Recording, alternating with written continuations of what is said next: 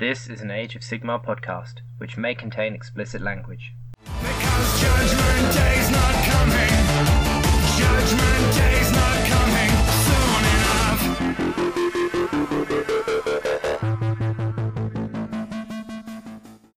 Hello everyone, welcome to episode 13 of Mortally Wounded. I'm your host Chris Welfare, and once again joining me is special guest host Dan Brewer. Hi. This episode is just going to be a bit of a general chit-chat while we do some hobby, and we're going to talk about the two events that we both attended recently. That was the subject of the last episode, which was RCGT up in Brisbane, 2,500 point tournament, and then Sydney GT at Moab, which was run by Anthony Magro, AOS coach, which we both went to. In the last episode we talked about what army lists and everything we were taking, but I think we'll probably do a quick run through of our lists again for each event and just have a general chat about the lists. But Dan, how are you going? Should we just do a quick hobby progress? What are you working on? I'm painting Plague Monks, and it is episode 13, so it seems fitting. Yeah, you're finally caving in and deciding to do Pestilence. Well, it's because the Pestilence Plague Monks boxes comes with 16 giant rats per box, that I'm essentially also building a Moulder army at the same time, and then I'll have all the clans. So, kind of figured it was the only one I was missing. So it's pretty much it. I just wanted a break from my death because it was taking too long. From your Tomb Kings. Yeah, how about you? Yeah, I am painting Dryads and Kurnoth Hunters for the upcoming Teams event up in Brisbane that Gabe from Runax Wargaming is running, and there is a plane flying overhead, so that's kind of annoying, but yeah. I'm painting lots and lots and lots and lots of Dryads for that, and also Kurnoth Hunters with swords because they are cool. Nice models. Yeah, they're very cool. They're much more dynamic than the bows and the sides, I think, having built them. So, yes, that's pretty much all my hobby at the moment. And I'm also rebasing one of my phoenixes from its lovely goblin green rectangle onto a nice flagstone paving oval. With moot green instead, because it's a more up-to-date version of goblin green. So I'm doing that, and I have the anointed rider and chair currently sitting outside after spraying it gold, because I love gold. So all my elves are going to be gold, so making use of the Retributor armor spray, so that should hopefully speed up most of the work. Cool, so let's just crack into it. RCGT, you've been before, haven't you? You went last year? Yes, I did. I came second last year. One of my many seconds. I did not come second this year. The bridesmaid. Yeah. So we both knew what we were going up for. So, we, bunch of us headed up from Queensland. There was, 5 of us staying in the house together. Yeah, sounds about so right. Me, you, it's a while ago now. Me, you, Ash, Ben, and Chris Top. All headed up. So, had a good house out in Manly. Up near Redlands, so it was about a 15-minute drive to the venue, which was good. Cafe next door, so had some breakfast in the sunshine both days, which is always nice. I miss Liam not being there to lose the house keys like last time. I did not. It was quite delightful not having to panic about the house keys being lost, to be honest. But Shameful Shadowhammer plug, shout out to Liam. But no, it was a shame Liam didn't come, but yeah. We went up. This is the event that has been run. This is the 3rd year running of it now, hosted by Evan, as he's done it each year, but also Andrew Oldfield was helping because it's kind of a Redlands City Wargamers Thunderstrike Brotherhood event. So that 3 times fast. What, Thunderstrike Brotherhood event? Thunderstrike Brotherhood event. We went up for that. So Dan, what did you end up taking for this 2,500 point tournament? I bought my Tomb Kings because, unlike Gabe, they weren't banned at this event. Drama. What did I take on my list? I took Chris said he knocked over a glass of water. It's very dramatic. Silent drama. I took a Tomb King and Exalted Chariot, so the Cetra with my Sphinx conversion, with a Cloak of Mist and Shadows and Red Fury that did very well. What does Cloak of Mist and Shadows do, Dan? You jump around the board the entire game. What does it actually technically do? I don't want to talk too much about podcasts for things that I do, because last time I did that on a war game and my army got severely nerfed, so people can just read the book. Okay. It jumps around the board. Basically, you can redeploy at the start of any combat phase, including your opponents, just a 12-inch away. It's not even wholly within 12, you can just teleport away. Since the whole Tomb King army kind of depends on Cetra's buffs, which are only in your turn, it just keeps them safe. So it doesn't give you more offensive power, but it does help you move around for an army which has got kind of quite limited mobility without him anyway. It also increases his survivability massively because you're never in an unfavourable combat. And sometimes you're forced to because everything else is dead. But shooting is so filtered down at the moment that that's really the only way to deal with him. If you're finding a combat army, they can't kill him generally. Yeah. Is what I found. So if someone's got like magic heavy in combat, even with his 2 ward saves, they'll still bring him down. He's only got 8 wounds, he's 460 points. Quite a big investment. So anyway, I took him. What else did I take? 2 units of 10 legionnaires, 5 skeleton horsemen, just because they're fast and I like them. I've converted most of my army out of newer death things combined with the old stuff to make it look a bit more modern. 6 skeleton chariots. I think I took them. Yeah, I did. And you put all these sort of buffs on them, they can actually make a ridiculous number of attacks. So the 6 Necropolis Knights, which was my next unit, don't have to do all the work themselves. Then I also took 15 Tomb Guard, 6 Ushabti with great bows, because I already had them painted, and a Lich Priest, a Necrotect, a Tomb King on foot, and a Tomb Herald. I think that was my 2,500 points. So sounds about right. Yeah, sounds familiar. I won 4 games, so they did better than I anticipated they would. So, I don't remember where I finished. I think it was 8th. That's pretty good. Yeah, kind of worked out. So who did you play? You don't have to do a full run through of everything, but just general experiences, fun times from games. Did you play any unique armies, anything like that? Yes, I did. The first game I played was, I think, the only Destruction army that. Oh, so you played Zenith?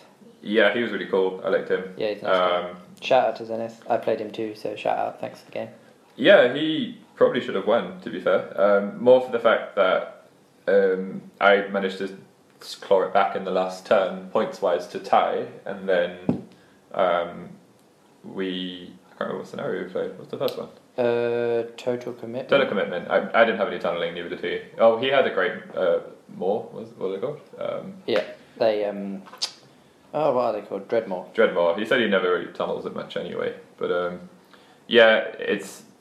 I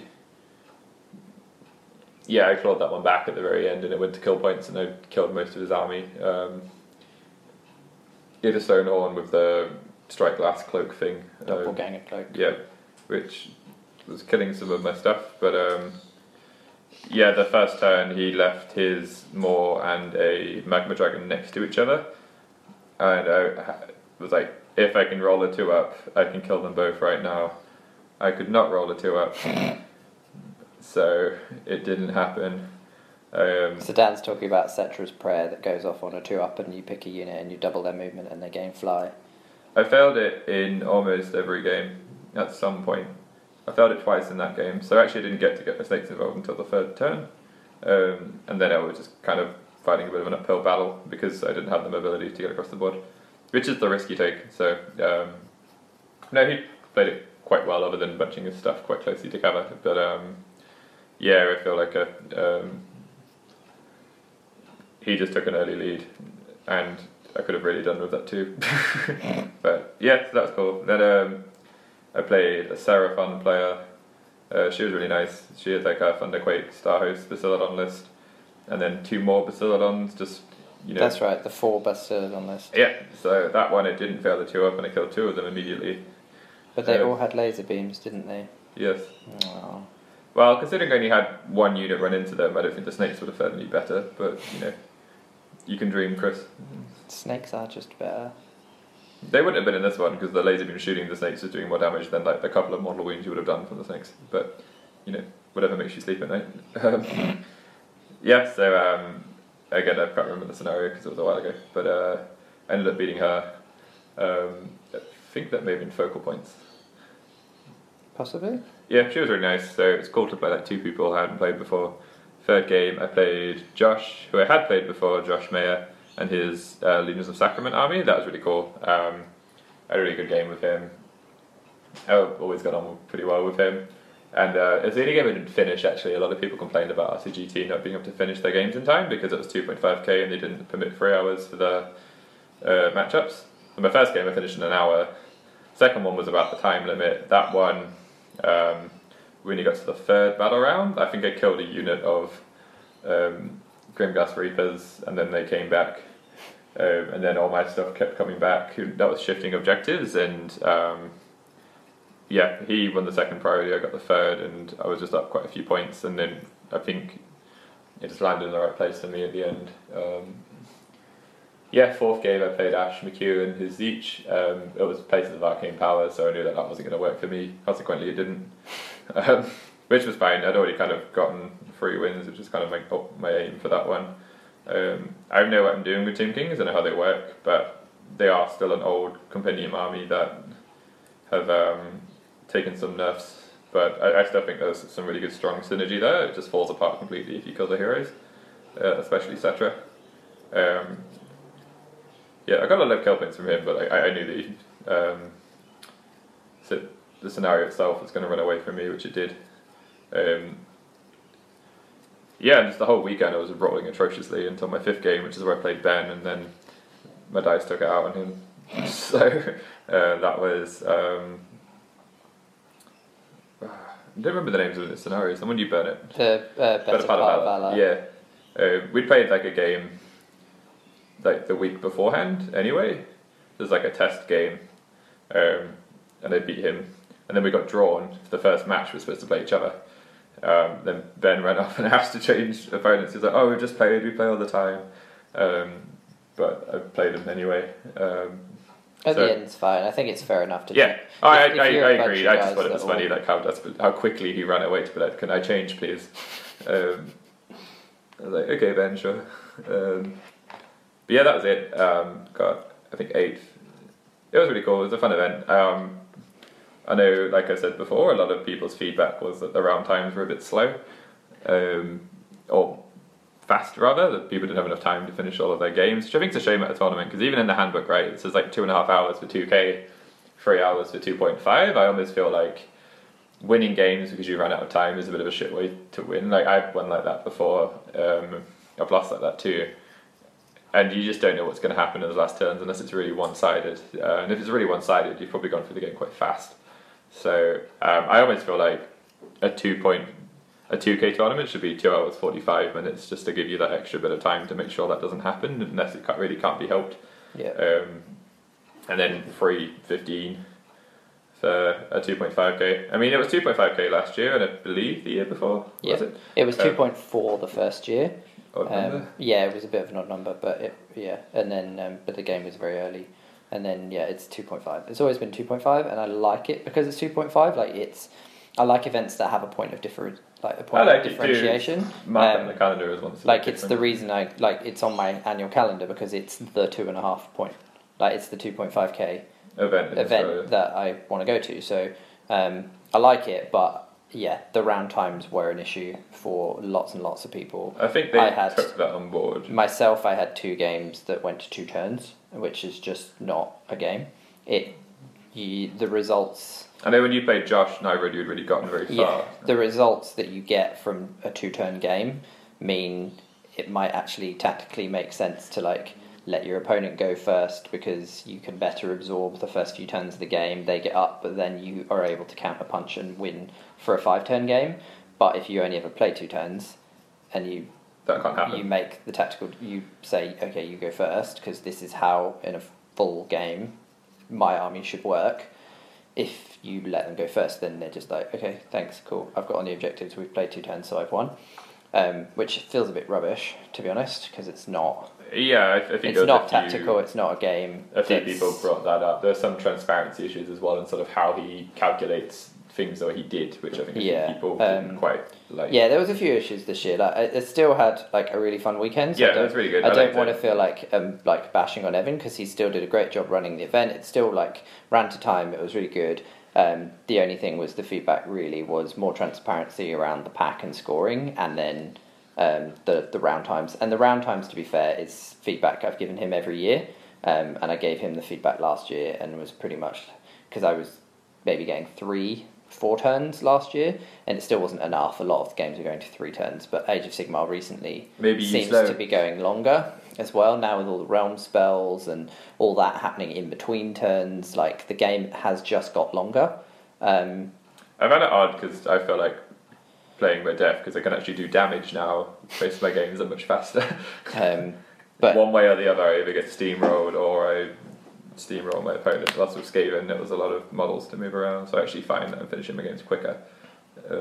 yeah, but yeah, there was my one piece of feedback, like for this year again, was time, and to the point where, honestly, if it's not 3-15 rounds, I won't go next year, because it, as much as it was still a fun weekend, and you obviously make it fun, it does feel a bit like you're not playing the competitive game that you've signed up for in a tournament if your games aren't coming to a logical conclusion because you haven't had enough time to complete them. So I think what Andrew said was rather than just put all the responsibility on Evan and it all be on one person, I think they're all going to be a bit more involved yeah, next year and kind of run it as a group, which is good to hear because they can kind of take some of that pressure off him, because I know that it's really difficult for him to kind of organise things and be in control of everything, I guess, and kind of share that load out a little bit. You can kind of implement people's feedback a bit better as well. So. yeah. But yeah, it was still a really fun weekend. My first game was against Josh, so I played. I think we both had a very similar weekend actually.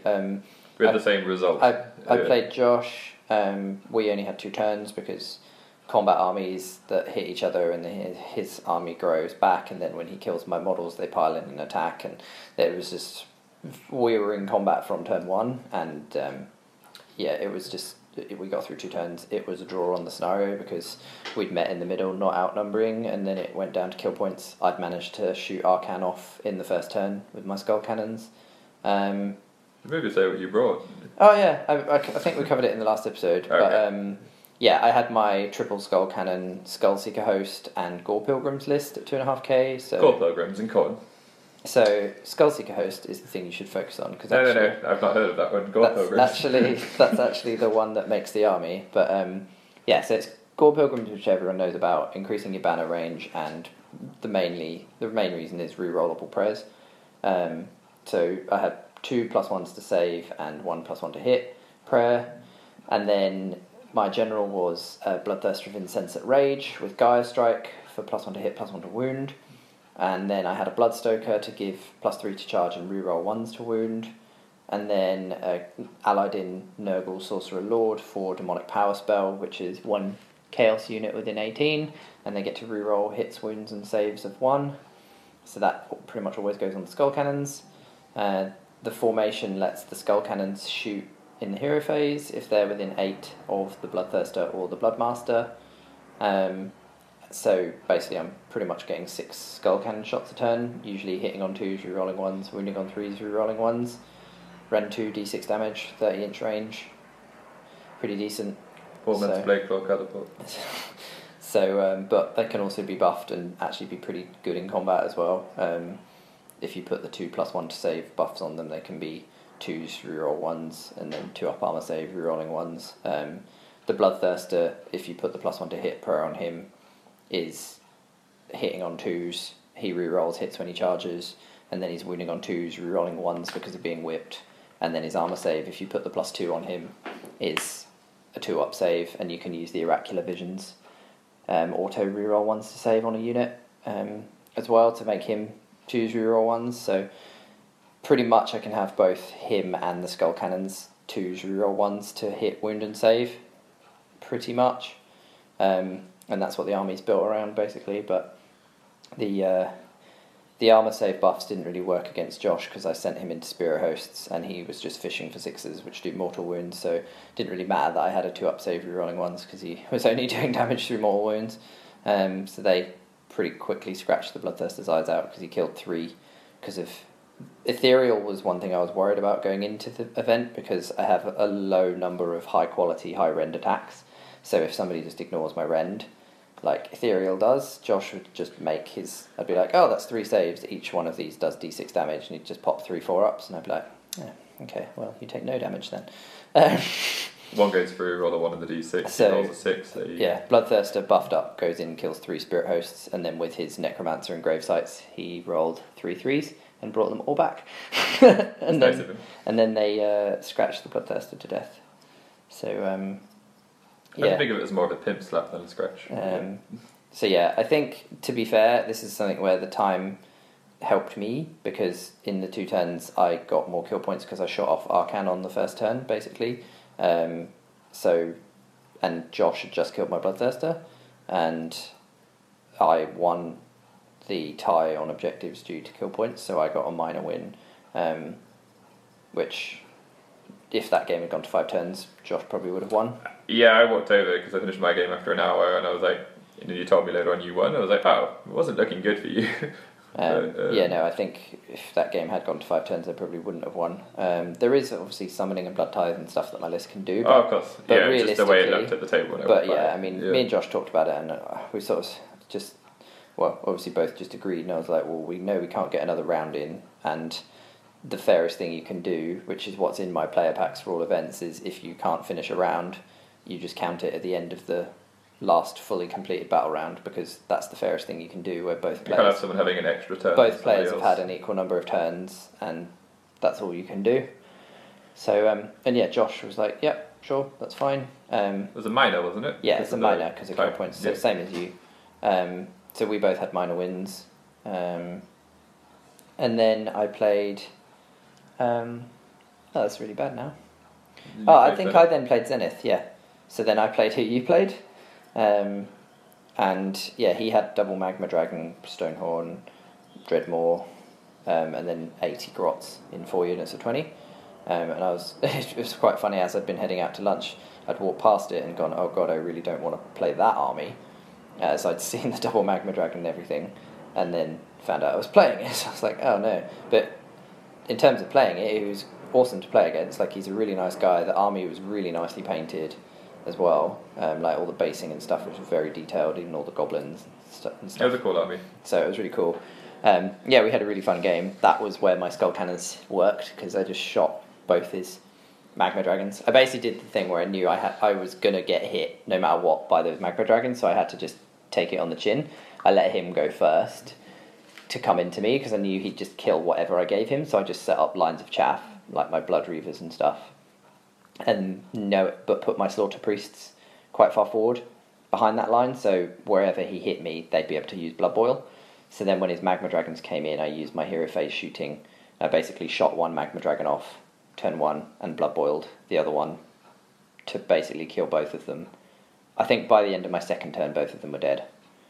And I hadn't really taken any mortal wounds back from killing them in combat, because I shot them and I used Blood Boil. Right. So it was all ranged mortal wounds or ranged damage from the Skull Cannons. And then I sent the Bloodthirster into the Stonehorn.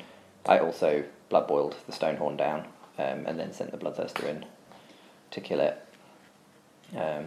So yeah, that game went well. Zenith got up in points, as I knew he would, but then I killed all his monsters within 2 or 3 turns, and then I knew in basically 1 or 2 turns I could just kill 80 grots and they wouldn't do anything to me, so I just started legging my Slaughter Priests across to the side objective. So 3 Slaughter Priests went together in a little team to go kill 20 grots and take an objective, which they did. I had Reavers on one side, and then my Bloodthirster just cleared off the middle and then flew to his back objective. So on the last turn, I scored all of them, and I think I scored all but his on my 4th turn, and he wasn't scoring any of them. He scored just his on his 4th turn, and obviously I tabled him on my 5th turn. So that went quite well for me. Yeah, it was a really fun game.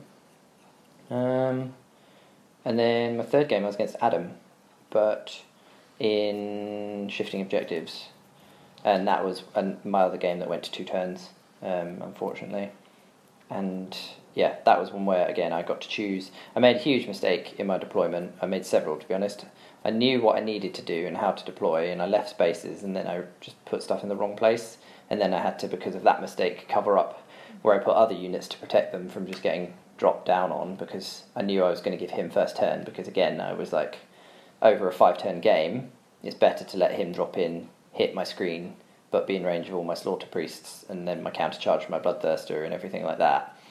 So I did that, but it obviously meant he could just drop straight onto the objective, score 5 points, and then because we only played 2 turns, he got 5 points, and then I got no points. No, I got like 1.3 points, I think, on my second turn, because I already was killing stuff off. In the 2 turns we played, I killed all 20 of his Evocators on foot, and one of his units of Sequitors.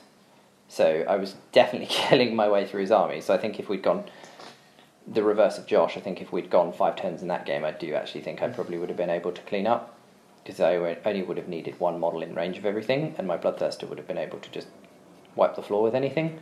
I was on the table next to you, and I remember like you guys both talking, and your display board was on the floor, and he was walking around, and I could see it coming in slow motion. I was like, Adam was about to step on Chris's army, Yeah. and I was like, sorry, and then I just heard it, and I was like watching in slow motion almost, and I just saw like your face, his face, like the guilt on his face immediately. Nothing broke. It was actually a miracle, to be honest. I don't know how I don't know how my army getting stood on, only a skull cannon just detached itself from where it was glued down, so all I had to do was put some glue on it, and then it was fine. Literally nothing broke, so it was fine. But yeah, I was a bit worried. He was more relieved than you were. Yeah.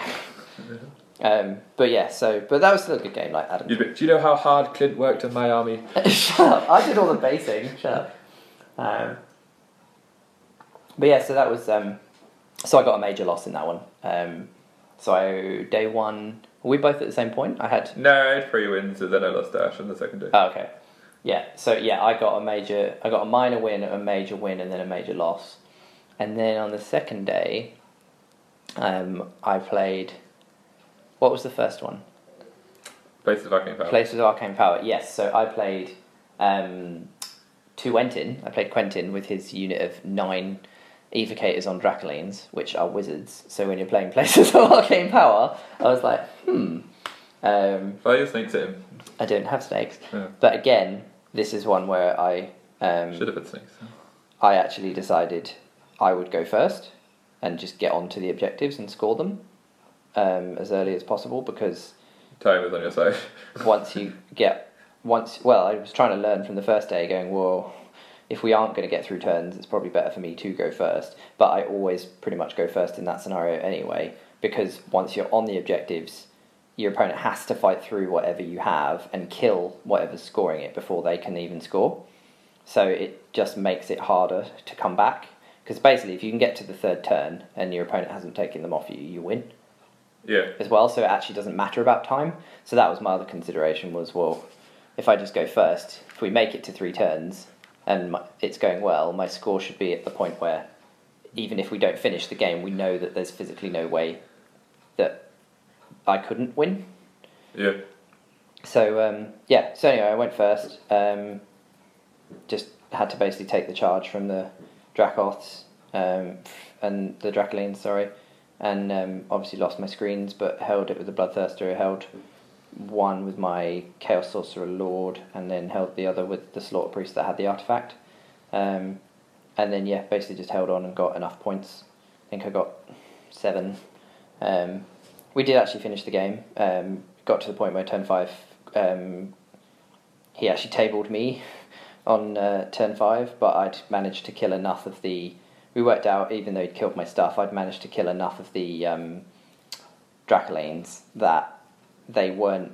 Because it's models that score, so one unit can technically still score both objectives. That's right. Because every model in that unit is a wizard. You can't last 20. If he strung them out... No, it's not. They score. Yeah, they count, yeah. So he could string them out, and they've got quite big bases, so he could actually, with one unit, hold 2 objectives. But I managed to kill enough so that he didn't... Like, the unit physically wasn't large enough to be able to hold more than 1. So when he realised that, he just went, okay, well, I can't win, so now I'm just going to go for kill points. And so he just left the objectives and just literally rolled That's over. pretty much what I did. Yeah, he just the other rolled way around. over my I was like, I army. can't win this one. I'm just gonna try and kill you. So yeah, he just rolled over my army and killed it. Killed my Bloodthirster and everything like that. And then I got to the point where I just had my Bloodsecrator left, and I got to 8 Blood Tithe. I had my Bloodsecrator and a Bloodstoker. I got to 8 Blood Tithe, summoned a Bloodthirster in my hero phase, like a new one of Insensate Rage because he'd killed it, put it down within range of my Bloodstoker so I could whip it in my hero phase, got it in on the charge and was like, okay, let's do this into his Dracolines, and was like, okay, ready to do this. I've got 5 attacks. I could actually kill them just for some fun, and then I rolled 5 2s and 3s. So I didn't get a single hit, and I was like, oh, okay, well that's that then. And then he just killed me, and yeah, tabled me on turn 5. But that was a really fun game, and yeah, I'd got enough points in the scenario that he couldn't catch up, so got the major there. And then my final game was against Michael Thompson up from Cairns that James had played when he went up to visit, so that was really cool. Yeah, he was nice. He spoke to me. He was like, "Do you know James?" I was like, Yeah. "I love James." I think he really likes James. I think he definitely likes James more than me, which is very understandable. I like James more than you do. James is way cooler than you are. But no, he's a really good guy. I think he's a really, really solid player as well. He had Legion, so he had Nagash with, I think he had first cohort with 4 Archai, which is pretty terrifying, to be honest. And obviously Spell Portal and Palisade, and then he had 10 Black Knights, and Black Knights are great, by the way. yeah, I think they're awesome. he had 10 Black Knights, he had 40 Skeleton Warriors, he had 2 5s of dogs, he had a unit of Bat Swarms, which are really good, just in terms of being annoying and being models, and for that scenario, it didn't really matter, but it could have had a massive impact. But basically, all 4 games, my Bloodthirster hadn't really been doing very well. Like, I hadn't rolled... I wrote that list to fish for 5s and 6s on the wound rolls, because every 5 or 6 would do an 8-inch AoE 3 mortal wound explosion to all enemy units within 8. And you can, basically, if you just roll like 2 or 3 5s, you can just kill someone pretty much on turn 1, because you just kill so much of their stuff from multiple units. They just can't really take that much damage and recover from it. Like, on the turn I played Adam, when I got my Bloodthirster in, if I rolled 1 5, and I was within 8 of like 5 of his units. 2 of his units are Sequitors, the Evocators, and then 2 of his characters. So if I'd rolled 2 5s, I would have killed both his foot characters, done loads of mortal wounds, which would have killed his Sequitors and his Evocators and everything, but I only rolled 1 5. So the Bloodthirster had been underwhelming in all my games.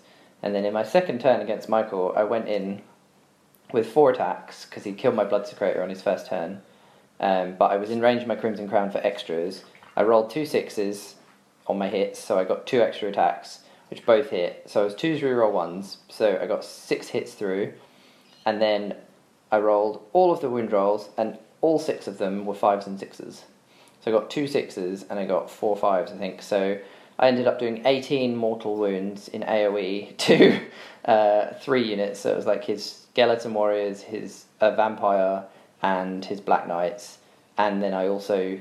The total damage, after like the d6 damage from the attacks and the mortal wounds as well, on the unit of 10 Black Knights was 40.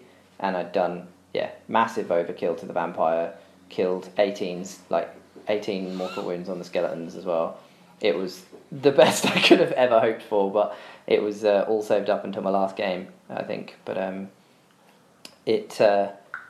still, after that, that was my turn 2, and then I was able to win turn 3 priority, which sealed the game. But I hadn't actually realised, Michael sort of said, even after that happening, if he'd won the priority, then he was like, I think I could have won the game.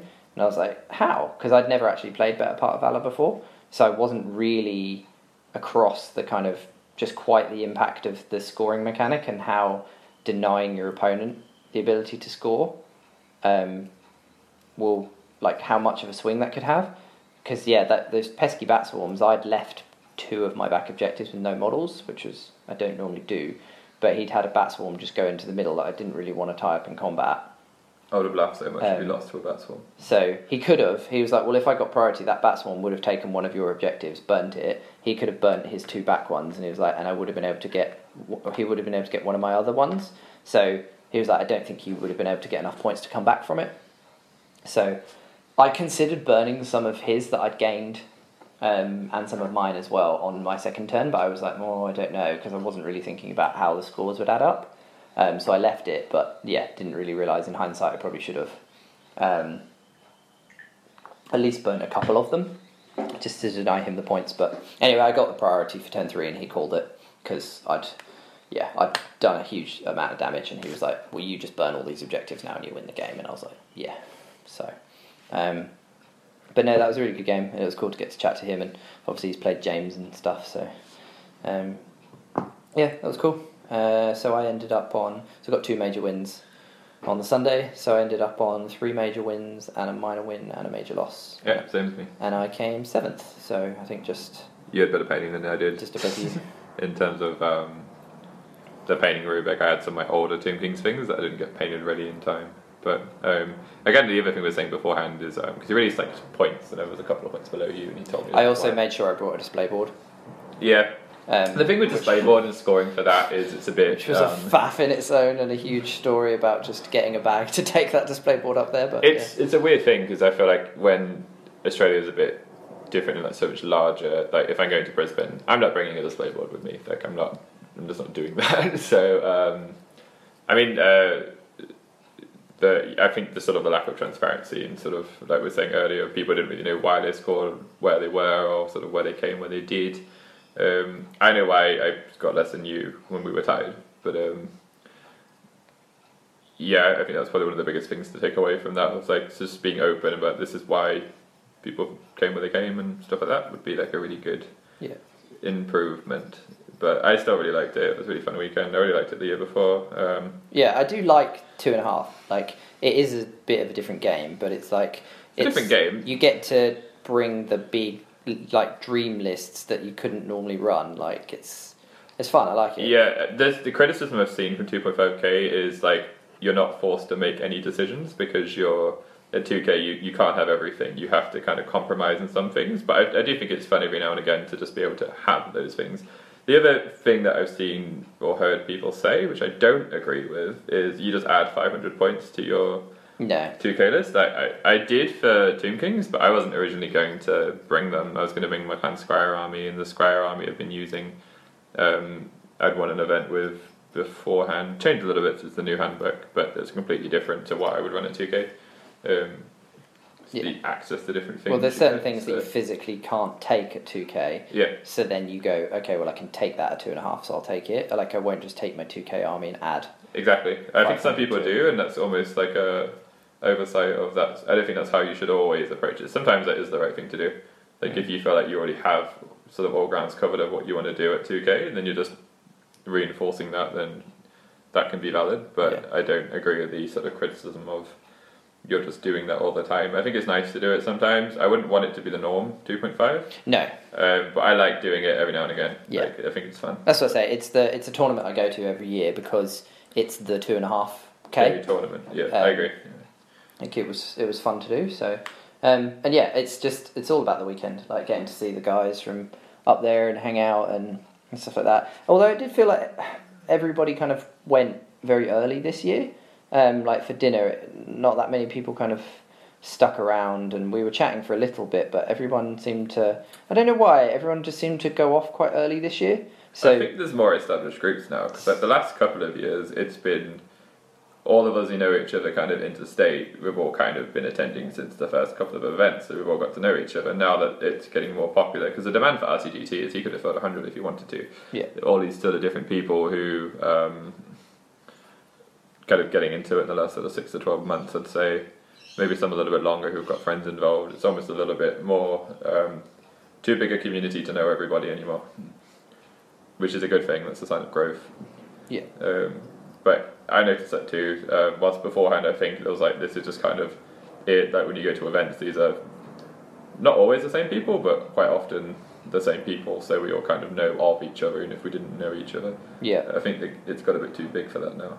people. So you think people are just like, oh, well, I see these guys quite regularly now, so I want to go home, so I'll just go home. Like, No, I'm saying the other way. I'm saying like I'm saying there are people there who don't know everyone anymore. Like people are kind of coming in their own groups and they don't, because before we go to an event, like I would see people from Brisbane at every event, so I got to know them over time. Yeah. Now I'll go to an event and there are people that I've never seen before who have never seen me before, and you know, there's just too many people to know everybody now. Whilst before everyone knew each other, so they all hung out. That's what I think. So you mean because people don't know each other, they're not hanging out?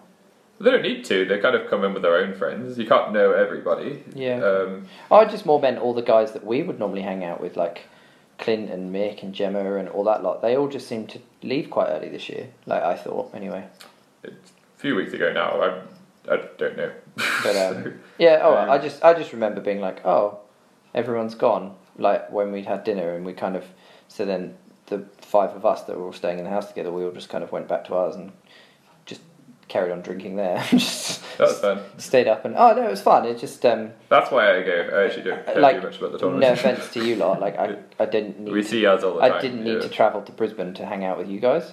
Like I hang out with you guys here. So I was a bit disappointed to not get to hang out with the guys up there. I think what happened is, I don't know if you were here in the Meadows later. There's like a all-you-can-eat buffet thing, which turned out to be really expensive. And I think half the people went into that, and half the people didn't. I went to the restaurant at the venue. Yeah. And I think we just kind of segregated ourselves, really. So. Yeah. Because Clint was off. He was too busy having his 5 types of potato, apparently. Indeed. So yeah, they hadn't even gone home. Just sat in another part of the venue. So. Yeah. So that was. The event was won by Dave Kerr with his Stormcast, and Adam Burt came second with his Stormcast. So both of them on 5 wins. So Stormcast very strong. Both of them having units of 10 evocators on foot. Not that that has any influence. Cough, cough. It was strong showing for Stormcast at the moment. They seem to be doing very well, and Dave is smashing events at the moment. So that was RCGT. Do you want to have a quick break and then we'll come back and talk about Sydney GT? Sure. Cool. See you in a minute. And we're back. Ahoy hoy. Ahoy hoy. Dan is crunching on a Magnum. So, yes. So we're now just going to chat about Sydney GT, which was the event last week. No, last weekend? Weekend before last? Some time at the ago. time of recording. Within the last 2 weeks. Which was the weekend after RCGT. So we've had a lot of tournaments recently. So this was 2,000 points. Age of Sigmar hosted at Moab, and this was run by Anthony Magro, AOS coach, online. And it was a 74 player event, I think, which is the second largest Age of Sigmar event in Australia so far, after CanCon this year. So he did a really good job. He got loads of sponsors on board. Did an awesome job making tons and tons of terrain and everything. So really, really big well done to Anthony. Everything you did, but better. Yeah. Exactly what Magro did. He did a really, really good job. Yeah. No, he did do a really good job. I messaged him afterwards as well. And he used, the interesting thing for the scoring was he used Tabletop TO, which it's something I've looked into as well, because everybody can essentially submit their own results. The actual website is really cool. Like, it's quite useful. You can actually go on, see all of the lists get attached to the players' names. You can see everybody's detailed results. You can see major wins, minor wins. You see their kill points each round, which I think is really cool, and it makes it really easy to track stats and stuff like that as well afterwards. So I think he told me that they were putting in a system specifically for him, but it wasn't ready until a day or two before the event. So in the end, he didn't end up getting to use it to its full potential. Yeah. Which was a shame, but it ran really smoothly. It went really well. Yeah. I wasn't aware of any major issues. That was the one issue, was everybody had to suddenly sign up for it the night before, which, as Anthony knows and as you've said, it was because he was having the event as a custom setup created by the guys at Tabletop TO, and unfortunately they didn't get it ready until the night before, which meant It was a bit of a rush to get people to sign up, so... I was already signed up though. I didn't sign myself in at all. I went in there, I was already on it. Well, that's what I mean. So because he didn't have a lot of time and he needed to get the pairings up and he couldn't wait for everybody to sign up, Anthony had to set up the event and create everybody and sign them in, which meant if you actually had an account, it wouldn't be linked to the sign up for that event, so you weren't actually able to submit results and things like that. So like I have a Tabletop TO account, but because the event was set up and created and all this, like, so the round one draw was done, there was no way for me to identify through my account that the Chris Welfare signed up to that event was me, and to link my account to then be able to submit my results.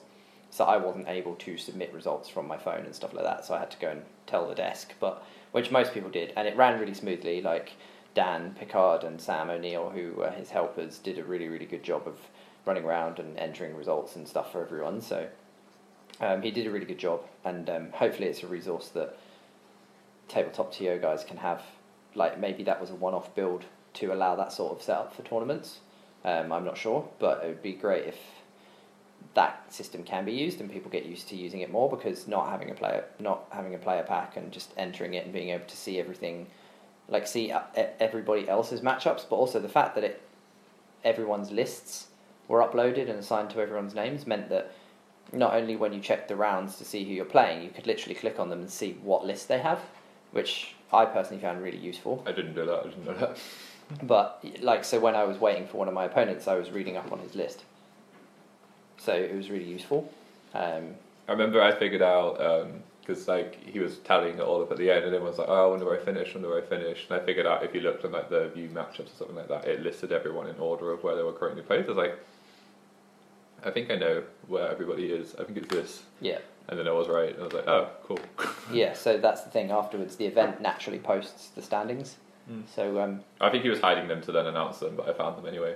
Sorry, Anthony. Typical Skaven player tunneling in. Didn't use Skaven. Tunneling in where he's not wanted. I found it by accident. I wasn't even looking for it.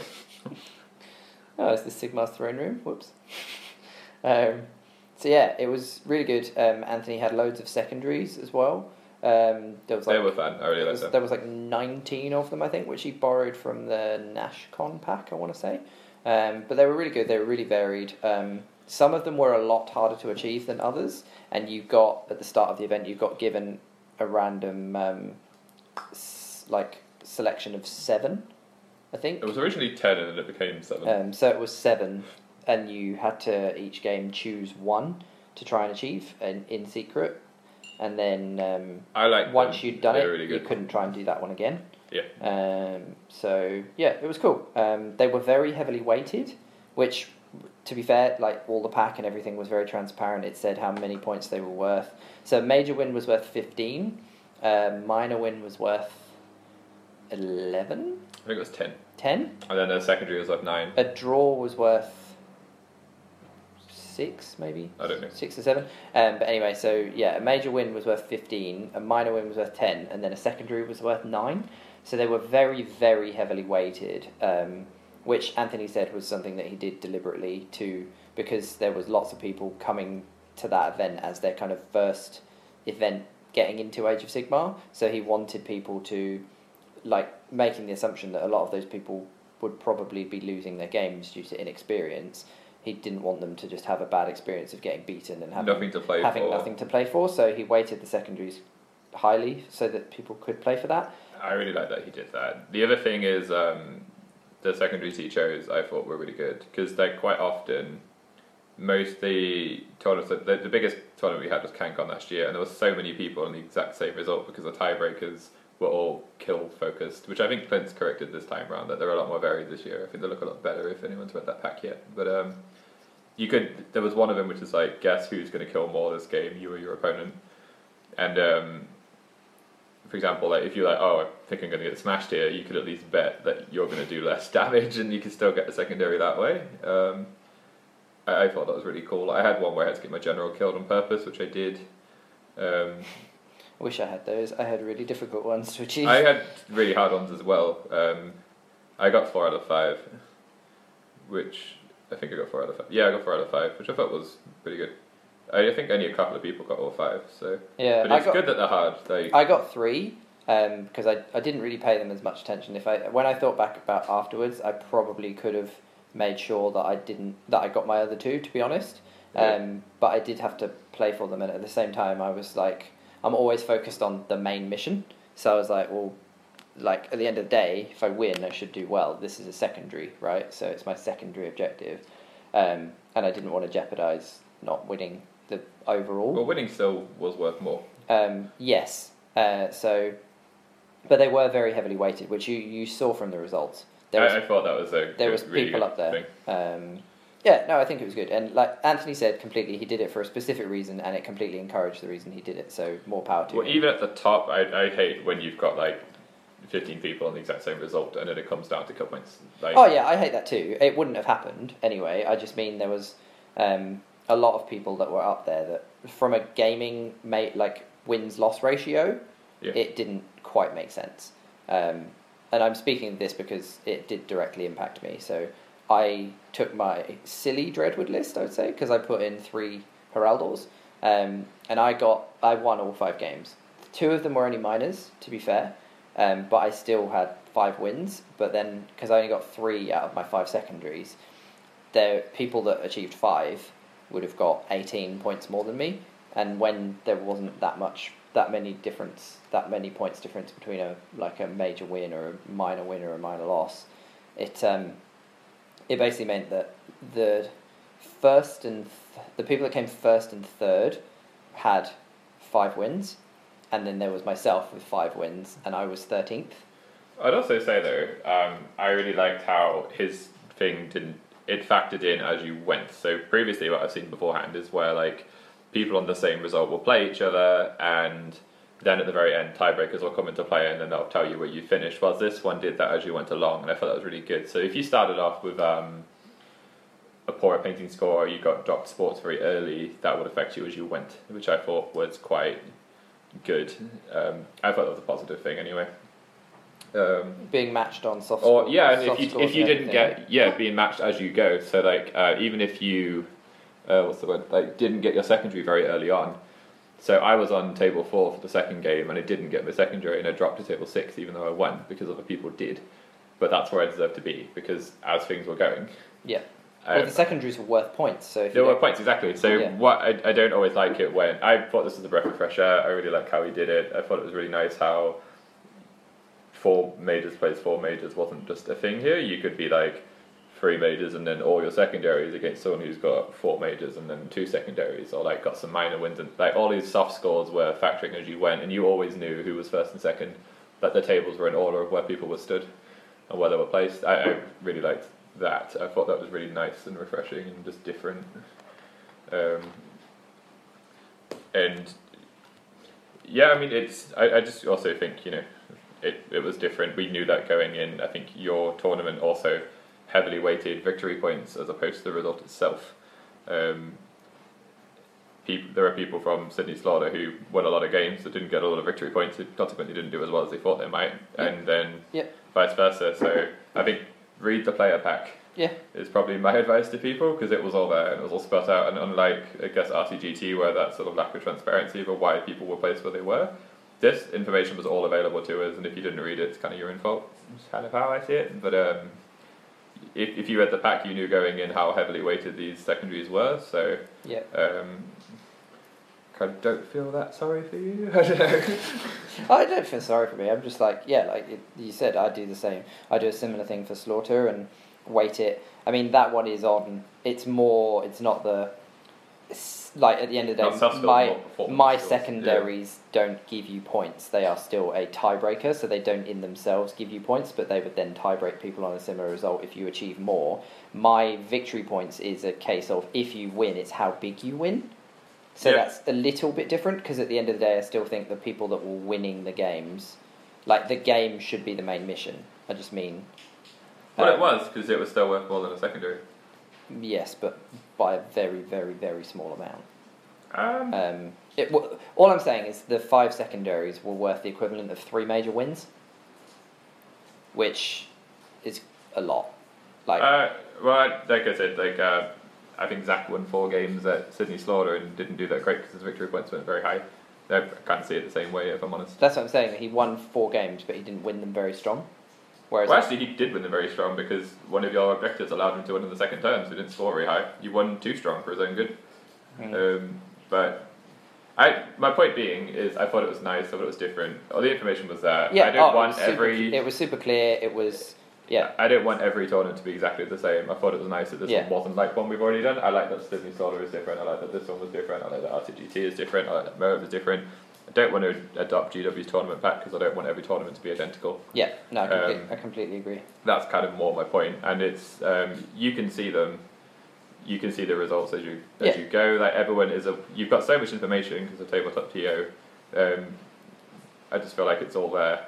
He gave you everything, and if you were surprised at the end by how you did, soft scores aside, in terms of someone dropped you very heavily for sports or painting or something like that. All that information was available to you, and I don't think anyone. That's should be the only shocked. thing, is it? I don't have a clue how I did in terms of painting or I sports. said aside from that, so you don't know your okay. sports and you don't know your painting.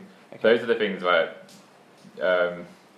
some people release that information, some people don't. But Because that's the only thing I don't know how I did sports-wise, and I don't know how I did painting-wise. But so also I found out because he came over to me, just a shameless plug here. I was playing Ethan in my 4th game, and he came over to me. Do you have any freehand on your banners? So I was like, no, because I just answered his question. And then later on, I was like, hold on a minute, I have freehand on other things, but I said no. And then I realised when I got home and they'd already done the 4 results, and I messaged Sam and stuff, and he was like, yeah, we'd have given you the points for that. I was like, oh, I should have finished 1 place higher than I did. But I just reported it, because he was like, do you have freehand on your banner? I was like, no. Yeah, whatever. But so you took Tomb Kings again? I did. 2K list? Yeah, I did a lot better than I thought I would, because I nearly won, but I was really bent out from painting, and I had a list I think would have been slightly better, which was to take some combat with Shabti instead of my 15 Tomb Guard. But I was like, I've been painting these non-stop, but the chariots were killing me. Like, from the RTGT was only the week before. I was like, I'm not going to try and get this done. I'm just going to take what I have painted and then see how I do. Like, in terms of Masters rankings, not really my top priority, but I'm already there even if it was. So I was like, I'll just go have fun, whatever. And then I nearly ended up winning. So I was like, oh, maybe I should have put the effort into it. Maybe they would have made a difference. Not saying they would have, who knows. But the Tomb Guard didn't really pull through for me in many situations in a way that I don't think the Ashapi would have done equally as well at. So, I took Tomb Kings. Basically a more condensed version of my 2.5k. I dropped the Ashapi with Great Bows, dropped the unit of Legionnaires, dropped the Herald. And that's 500 points, right? I don't remember. I think I was under. I was 1960. Yeah. Okay. I dropped something else as well. I think I took 2 Lich Priests at 2.5k, which I didn't at 2k. Yeah. I think that was the difference. But yeah, it was fun. Very different matchups again. Cetra was still whooshing. He was. He may have whooshed his last whoosh though, because I feel like I'm going back to Skaven now. And I feel like this time next year they probably won't be a thing anymore, which I think would be a huge shame. But Tomb Kings. yeah, I don't think they'll get rid of them. They promised that they never would, because they will. If they do that, they will literally make whole ranges of models that people own literally unplayable, which is something they said that they would never do. Because at the end of the day, they're a GW product that people bought and spent money on. They unexpectedly can still removed. use them. I think it would be a very poor move personally if they did fully remove them. I think leaving them as they are and basically trying to have subpar rules. I mean, they clearly aren't. They but do and don't. they're not getting new stuff. They're not going to be getting Tomb King endless spells. They're not going to be getting loads of battalions and they're not going to get anything new from where they are. And to be honest, I don't really see the points tweaking. The only thing I might see is if somebody was cropping up with them doing really well somewhere, is they might go, okay, let's just add some more points to this. So if people want to take them, they still always can, but competitively, they just won't be a thing. And I think there's a big difference in making them competitively not playable to actually physically making them not playable. So I personally hope they never do that, because I mean your army for one is awesome, and I know you're building it so that you can just use it as like a Legions of Nagash army. Yeah, I played a couple of have games to, but- like that. I didn't enjoy that. I like using them as Tomb Kings. I like the models, a lot of the things that cross over are all the Death Rattle type units, and I can do that. I know I've thought about that for the Teams event that's coming up, but I don't really want to. It's just so that if that does happen, the range isn't entirely redundant. I can still play with them. They're still accessible to me, I guess, that Yeah. way. But in a subpar way, that's not really very satisfying. I still think Tomb Kings are better than Legions of Nagash.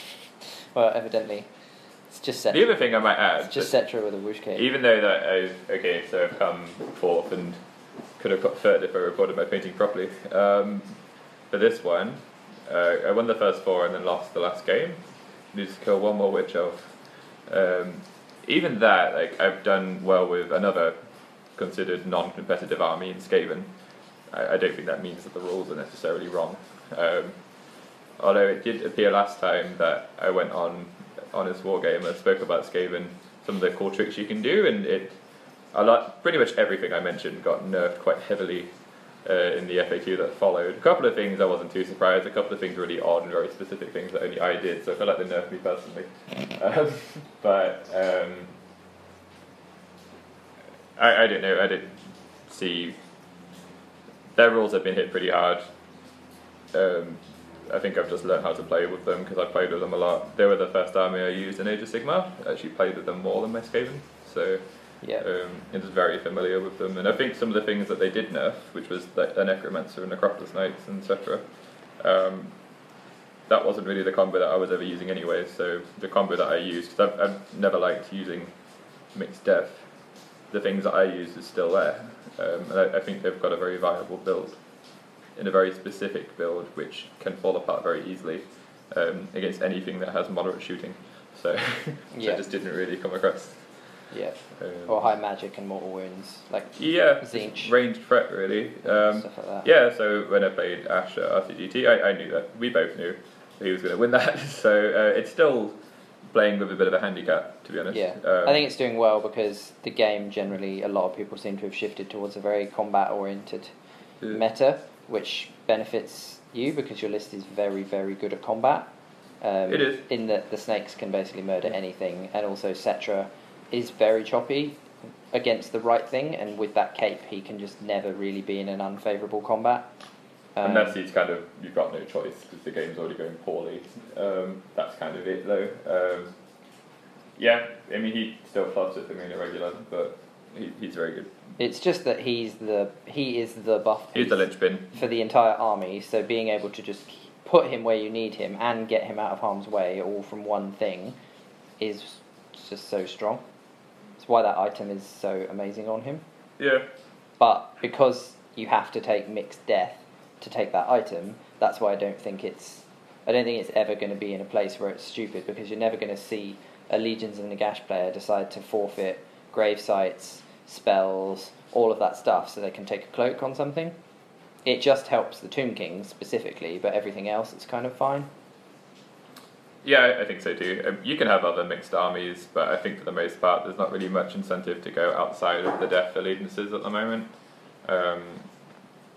Other than it's just mixed death artifact that makes him very good. But even so, like a few other people were running the Ethereal Amulet with him, which is very good. I think what I did suits my playstyle better, but yeah. To be honest, I took them to have fun. Yeah. I took my Skaven to have fun. I've just managed to do okay with them. I never really set out to be competitive with either of them. Did you have any really cool matchups and stuff at Sydney GT? Yeah, the first game I got matched against another Tomb Kings player. There were Freylers. There was no Seraphon, but there's 3 Tomb Kings players. There was no Seraphon at There all. was no Seraphon. That, I think Kidshammer had a Seraphon army. yeah, Um, that baffles me personally. yeah, But- so, well, the Seraphon players we knew was one, Zach, my housemate, didn't go, and then True. Chris Tot brought something else and Chris did Tots moved pretty on to well. Nurgle, yeah. Anyway, so, yeah. Yeah, I played another Tomb Kings player. It's quite refreshing actually because no one really knows what they do. That we both kind of knew each other's rules off the bat, so didn't really have to go through that whole thing again. Yeah, he was cool. Played a Caliban Dons of the Kane army. Was that Sam? That was Sam, yeah. Yeah. Played him. Smorgan. I played him in Faces of Arcane Power, and it didn't occur to me that his Doomfire Wallets can score. So I dropped him. I was like, oh, he's got his Cauldron, I can kind of build a wall around Setruth like that, and then I can just send Chariots and kill his Medusa, and I'll be fine. And then I did do those things, and then he moved his Doomfire Wallets on the objective, and I was like, oh yeah, they can win. And I recalled that I would have approached the game very differently, and I think because I outdropped him, and I knew as long as I could roll the 2 up, which I did this time, I could have killed his Doomfires. They were in range of my snakes, and then I could have just gone for the Medusa later, which would have been the better thing to do because the threat of Doombolt the whole game wasn't great. But yeah, that was an interesting game. I think had he played more offensively, he had Witch Elves that could have. Because the problem with that scenario for me, that's my worst one by far. Is you can't whoosh away. No, I can't. And even if he redeploys on it, it's still he's left it. Yeah. So you lose it. So I can't run away, and he was using his Witch Elves to screen his other stuff, his Doomfires, rather than coming at me, and I think that was a big mistake on his part. I said to him afterwards, and he agreed too. Yeah. It did help that I won all the priorities. Okay. But I think the game before I lost all 4, so it felt sort of righteous to me. But like I said, had I picked up on the Doomfires, or I don't really know why, it's a bit of a brain blank out, I would have approached the game very differently. So yeah, it was a cool one. He did nice enough too. Yeah, I played Smorgan. We had a good game. I think he suffered from the same thing against you in that he wasn't aggressive enough. Daughters of Cain at the end of the day are an incredibly powerful army, especially when you have a unit of 20 Blood Sisters in it and a Slaughter Queen on Cauldron with all of the buffs, and also 10 Doomfire Warlocks, which with Mind Razor are pretty horrific as well. That he wasn't aggressive enough. Turn 1 he was considering a teleport, but because I limited his range to 12, and I'd screened off so that he couldn't kind of hit Alariel or anything like that with a 6 mortal wounds, I think he just wanted to wait. So he moved to do the teleport, and then he kind of took it back, and didn't, and just went, oh no, I'm going to leave it. Because to be fair, we were playing Starstrike as well, so you don't necessarily want to do too much turn 1, because you don't know where the objectives are going to come down, which I get, but I was also playing on the fact that I need to just cover the board as much as possible to limit how useful his teleporting can be, because he obviously has to be 9 away. So once I could get my woods down, and then I could just spread out Dryads and Spites and stuff like that, I could just push his teleports to the corners and the edges of the boards, which is not where the objectives land. So that was kind of my plan anyway. So I just ran up the board. I didn't try and alpha strike him. I just ran up the board, not as close to him as I could have done, because I didn't want his Witch Elves to have a really easy charge onto me either. And I just kind of went to the middle of the board and thought, well, I'm slightly forward of middle. I know that the objective's going to land on this middle line, so if I'm a little bit in front of it, that should help me. And I put my Kurnoth Hunters at the front near his Witch Elves, because I knew they'd be able to probably, Kurnoths, if any, in cover, once they get charged, they actually can. They are a unit that can buff off Witch Elves, because they've got a 3-up rerollable save. So the Witch Elves will bounce off Kurnoths. So I kind of just sat them on the edge of the wood. To make sure I had cover, I actually had one of them, because I couldn't fit them all in cover within 1 inch of the edge of the wood, so I actually didn't shoot with one of them, because I was like, the cover will be more important for me to survive.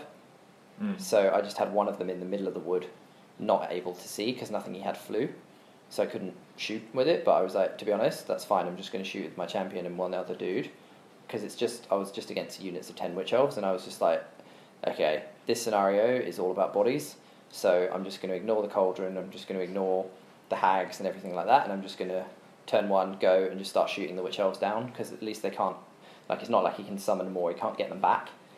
And he split his army, so he had... Sound like inferior snakes to me. So he kind of had a couple of units off to one side that weren't in range of the Cauldron buff, or anything like that. Oh no, they don't need the Cauldron buff because he's Celebron. So yeah, I just thought, I'm just going to get into position to shoot stuff, and he didn't charge me turn 1. And then he came in with his... Turn 2, he then came in with his 10 Doomfires, killed my screen, but then Alarielle countercharged and took 8 of them off, I think. Yeah. And I tried to kind of cover her with a charge with my Konoth Hunters as well. I tried to charge the edge of the Doomfires to get them so that they were wrapping most of her base, because he also had his Slaughter Queen and Cauldron there. But then obviously the snakes move 8 and then they can run and charge and come in. So then his big unit of 20 snakes came in and he got about 9 or 10 of them, I think, into combat, and he just took Alarielle off. Which is why I think you shouldn't take 20. We Yes, had this but conversation 20 very recently. We do, but 20 is there so that if you get hit with the immunity to battle shock, you still have 10 to do all the damage. Okay. May I propose to you, I hit him with my snakes and he had no snakes.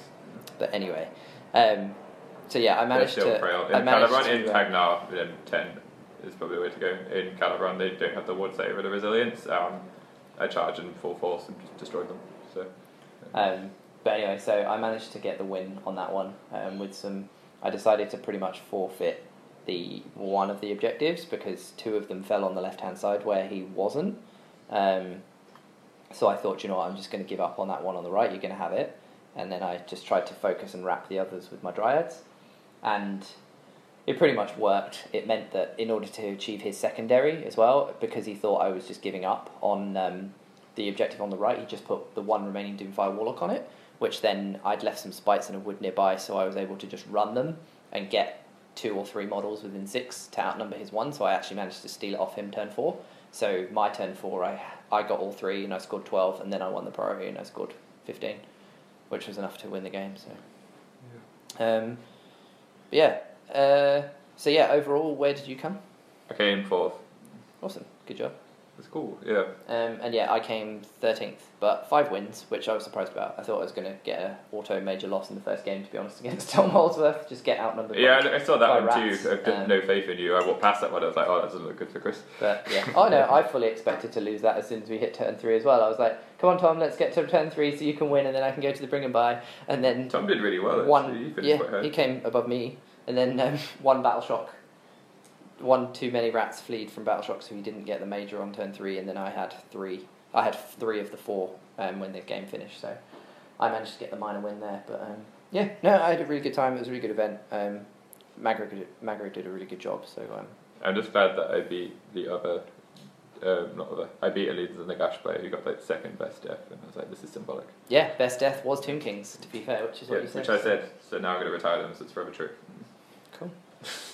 Is there anything else you want to talk about, or should we call it there?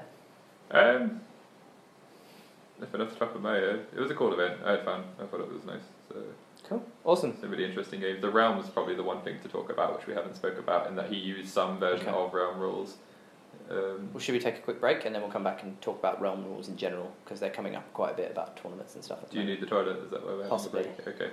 Cool. So we'll have a quick break.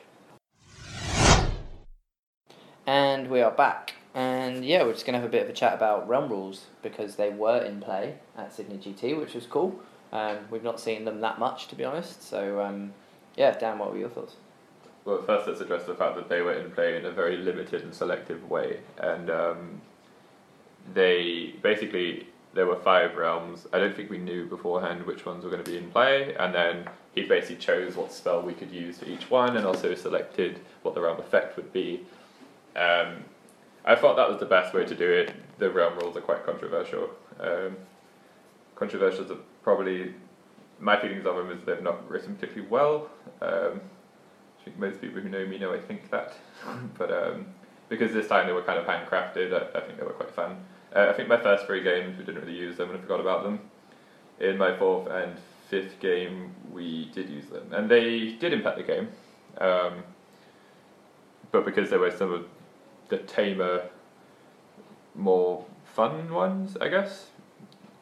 There's nothing in there that was significantly limiting. That was going to decide the game based on a random factor, and I think that's the main reason they're not generally used. So I was quite happy to use them in that form, but I also forgot them in 3 of my games. Yeah. And I think a lot of people forgot them. Yeah. I also think a few people misread them, and I was going back and checking, saying, that's not a thing. It's something that I find quite often. I don't think people do this on purpose. Is sometimes people just remember things wrongly or whatever it may be. People generally don't have that familiarity with them. I think there's like 49 different combinations or something you can get for for the realm rules and effects of spells and things like that. So the lack of familiarity can be poor. What they did do to address it is they printed them all out and they were available to everybody, which was really good. There's a couple of times we double checked some things. I was like, I'm pretty sure you can't do that. No, you can't. Like reading them, but that kind of comes with introducing anything new, I think.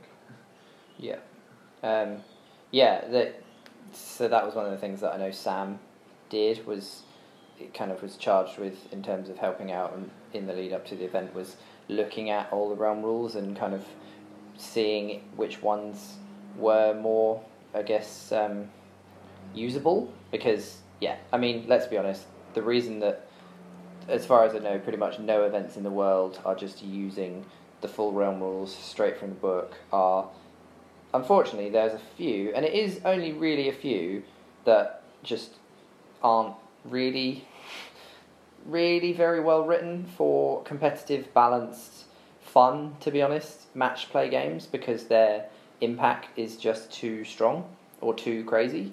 Like Banishment, the ability to just move a unit, remove it from an objective. Yes, your opponent gets to set it up now, so potentially they could use it to set themselves up somewhere in a favourable charge, especially if it's in your turn that you're banishing them, so they would be able to move and they're setting up 9 away. But at the same time, that can be so vital. You think of scenarios where it's heroes and they have to stay on objective. If you can just cast that spell and you're a Tzeentch army that can cast, or a Death army that can cast very, very high, and they've got a character, especially a slow-moving, maybe foot character, they might have managed to actually get onto the objective, and you can just cast a spell and remove it from that objective and put it miles away in a corner and basically take it out of the game. That's literally game-winning from one spell that stupid. Doesn't really require much skill, because you've taken an army that has a very high casting ability, which is why they do favour some armies more than others. They definitely do. But most of them are okay. Like the realm effects and things like that, generally it's like roll a dice, on a 6, pick one unit, and maybe it takes D3 mortal wounds or something. It's okay.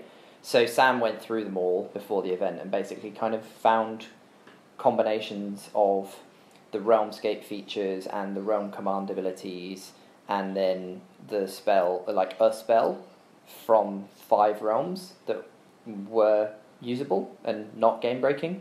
And so they were in play. They announced before each round which 5 would be used before the event, so that they could all be printed off, but they announced before each game which one you would be playing in. So that was quite cool as well. So you couldn't really build around it too much. The thing that I thought was important is the endless spells affect realms too. So Ulgu was not one of the realms, and that's the thing I was looking for right away. Yeah. If you have a spell portal, you can actually put it anywhere on the board. That is dumb. Nagash can basically try and hand of dust anything from the entire board with impunity if you play in the realm of Ulgu, which is why the realm of Ulgu was not in play. And you can just sit outside of he can sit outside of your own bind range, so you can't even do anything about it. At least if he hand of dusts you normally, there's a chance you might have a wizard in range, you might bind the spell. But, that's what we're talking about. There's some combinations that unfortunately just, to be honest, they break the game. Or they decide it before you've even played. If you're playing a Karazhan Overlord army and then all range is limited to 6 for the entire game, that's a bit... Or the entire game, just the entire board's ethereal, and like if you have a Stormcast 2 up reroll 1's army, so everything has a 2 up unbendable save or whatever. They did a really good job, I think. Yes, it was heavily comped, but I think, to be honest, it has to be to use them. So it was really nice anyway that they were used. They didn't have much of an impact. To be honest, I forgot the Realmscape feature in probably every single game, as did my opponent. We'd remember and go, oh, we should have rolled that, let's do it from next turn. And then when next turn rolled around, we'd forget it again. So it didn't really matter. The good thing was it didn't matter if you didn't use them, but it wasn't also like your opponent would just win because they remembered to use a Realmscape feature that you forgot. They weren't so powerful that if you forgot to do one and your opponent remembered, that they would just win the game because of it, which is not how it should be anyway. At the end of the day, the main impact should be your army and your strategy on the table. It shouldn't be that you can abuse an extremely powerful, poorly written rule. Off a random factor. yeah, it was cool. I liked that they were in play. I didn't have an issue with them. The only thing I'd say is, did it have a huge impact on adding to my enjoyment of the games? Probably not. It felt basically, like I say, I generally forgot most of it. Occasionally I'd be like, oh yeah, I could cast that spell. Okay, I'll cast that spell. But it wasn't like, oh, this is amazing. I'm so happy that I get to use a spell from the Realm of Light. Like, it could have been... I like how there's only one spell on the full. It could have been there or it could not. My only concern is if they did get added and it was a full spell lore of 6...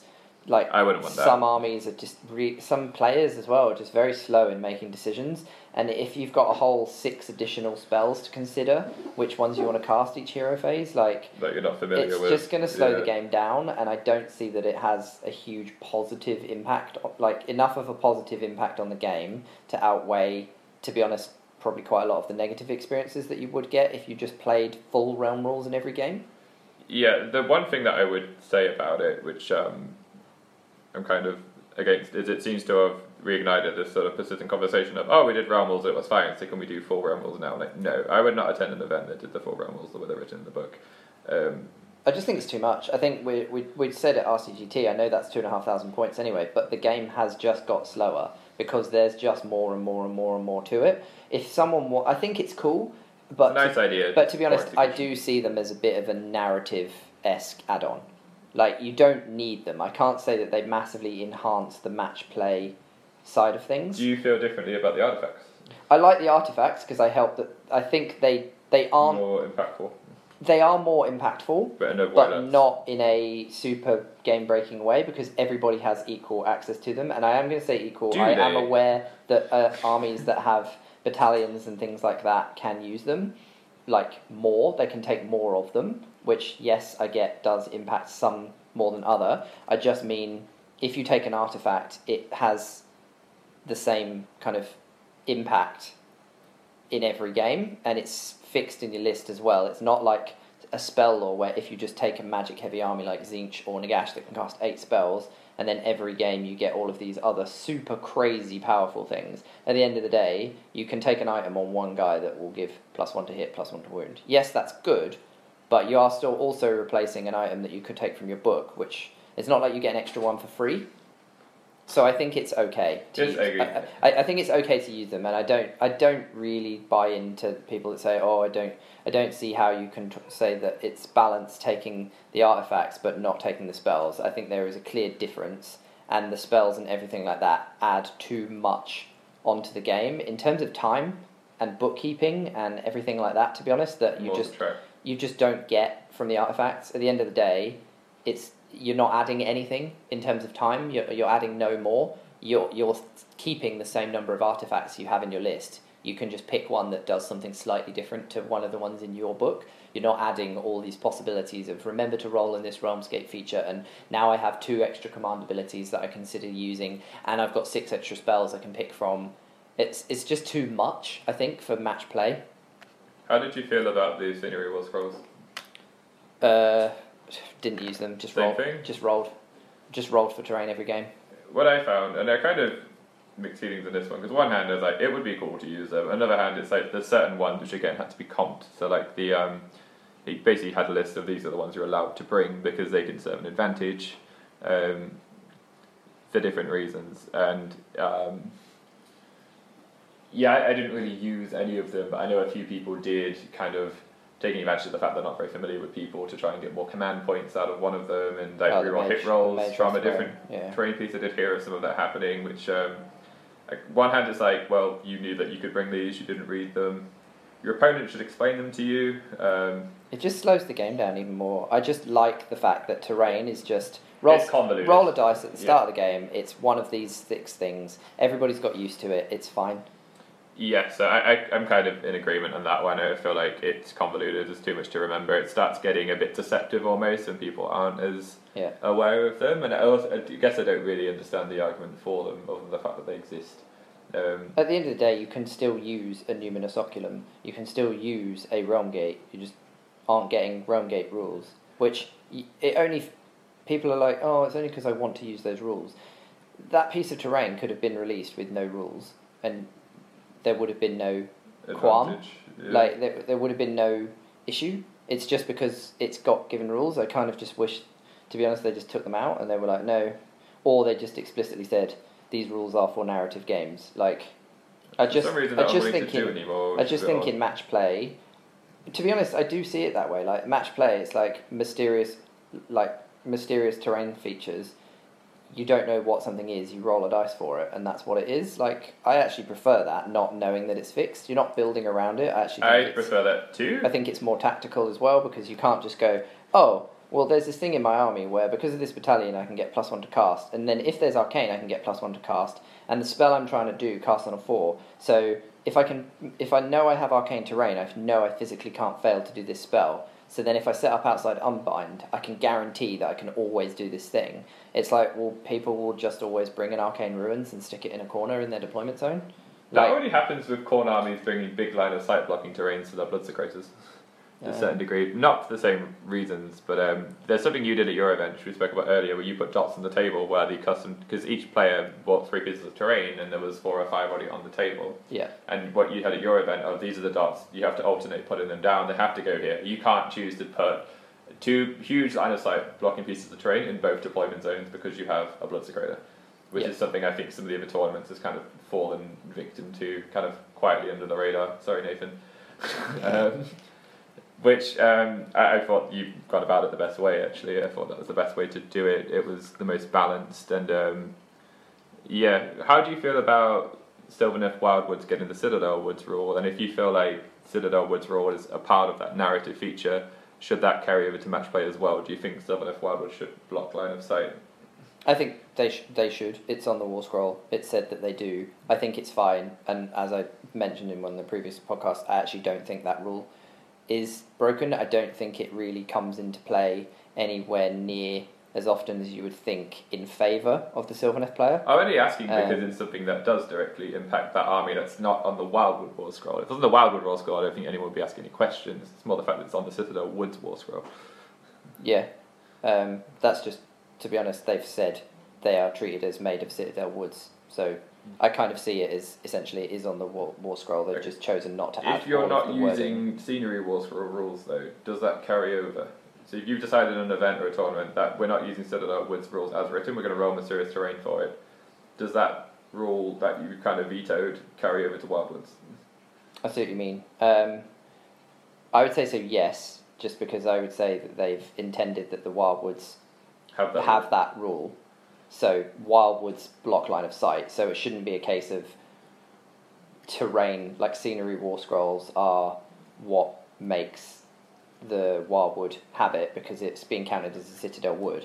Yes. Wildwoods have always been made of Citadel Woods, and they're just saying that anything that's a Citadel Wood is blocked line of sight. So essentially, the Wildwood, I just see it as the Wildwood War Scroll, which no one is comping out because it's essential to Sylvaneth and you could never comp it out. It's part of the army. Well, they didn't have that rule until this edition.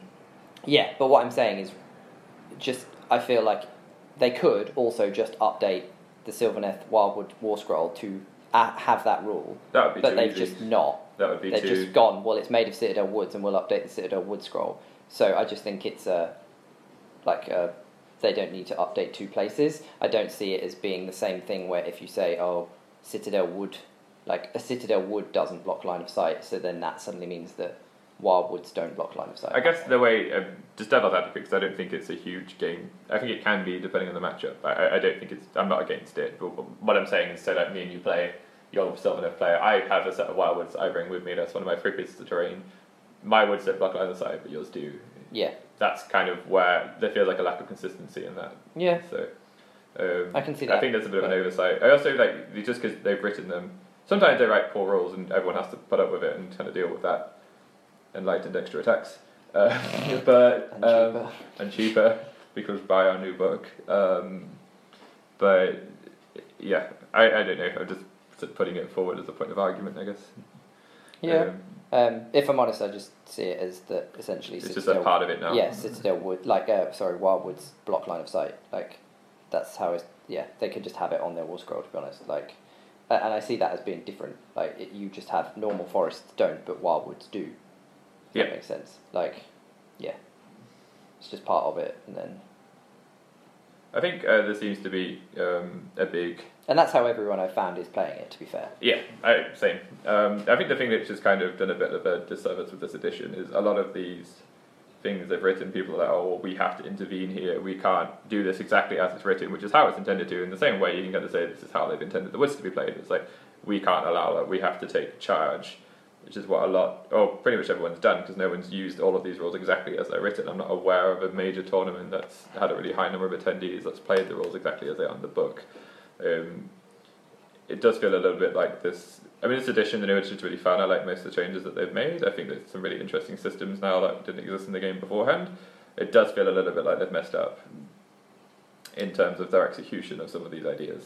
I think, to be honest, all they had to do was just be like, my bad, we messed up. Well, no, all they had to do is be like, Malign Sorcery is a narrative add-on. Like, But that include the artifacts. It can be, but I was just going to say, you can use elements of this in match play, but I think just recognising and just saying, like, this is not necessarily built for balance, like, and I just think that would help, because anyone that's saying, oh, we should just play it straight out the book, this is how the full competitive match play experience was designed, I don't think that's true. I think if tournaments were doing it and you started seeing... System mastery, Chris. Yeah. System mastery, except System mastery truly encourage... Okay, we'll talk about this. The reason I think System mastery, to be honest, or their argument for System mastery is, quite frankly, bullshit, is because the game they encourage is that at the start of the game, both players explain, you sit down and you explain to your opponent exactly what your army does and what everything can do, because that's like being a good sport and having a good game and not having having gotcha moments, and so that people enjoy the game because you're both going into it with equal knowledge essentially of, or at least knowledge of what your opponent's army does. If you actually were talking about a game where system mastery exists, you wouldn't do that at all. The whole point is you prepare and you have to know what everything does, and the person that just knows what their opponent's army does anyway without needing to be told and walked through and handed a cheat sheet and had a 10-minute explanation at the start of the game, that's actually system mastery, and that person should be expected to do better because they have a stronger understanding of the system and of their opponent's army. They are more of a master of the system. But that would encourage extremely negative gameplay, and every game would be got your moments, essentially, where people are winning because they don't know what their opponent's army does and their opponent didn't tell them. So I don't for a second believe that that's the game that they want people to be playing at all, which is why I don't buy into the system mastery argument at all. It seemed like spin to me of like... It was definitely spin. People don't like the rules we've written. We could admit that and be like, okay, my bad. And that's what I'm saying. I do wish they'd just said, look, these were written with more of a narrative intent. Yeah, they could have spun it that way, really, because I don't think they were. I think the issue is everyone has always said, as soon as GW say this is narrative, immediately everybody that does player packs goes, these will not be in play because they're not intended for match play, which I understand, because then that impacts how many people are going to jump on board and buy Malign Sorcery and get on board with all of that stuff, which I think would be a shame, because I think what they've written is really cool. Like, in terms of the realms and fleshing them out and all of the extra stuff they can do. Like, a great idea for execution is how I look at it. Yes, it's an amazing idea. It does convolute the game to a certain degree. I think And I just think they just need to come out and say that, and say, look, you probably don't want to use everything. What I would actually love for them to do in how, and I wouldn't put it past them, to be fair, at some point in the future to do this, with how they've realised, oh, actually tournaments are getting bigger and they need more than just the main mission, and people are using secondaries, maybe we should add some in and use these as a guide. I still don't want every tournament to just use the same ones, because I like diversity. Yes, same. But at the same time, I think it's a good step that they're taking to say, okay, here's these extra things to help spread out people in a match play event.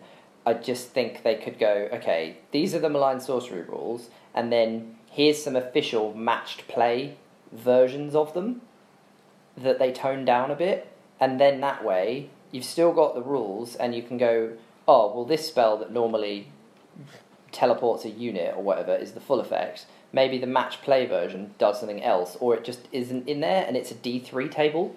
Like, maybe they just take a table of 3 of the 6 spells for every realm, and they seriously take some time to sit down and rewrite those narrative elements and make them more balanced for match play, and then that way I just think we'd avoid this whole, oh, can we use them, can we not? Because I get it. They're a company. They want to sell their product and their thing that they've developed, and I think it's a really cool thing that they've developed. And I know that there will be pushback from the competitive scene for something that is pitched as this is narrative, because it always has done and it always will. And I think there's a reason for that, because at the end of the day, narrative doesn't really sit alongside full I thought they full learned that from competitive balance. Firestorm, but I don't think they did.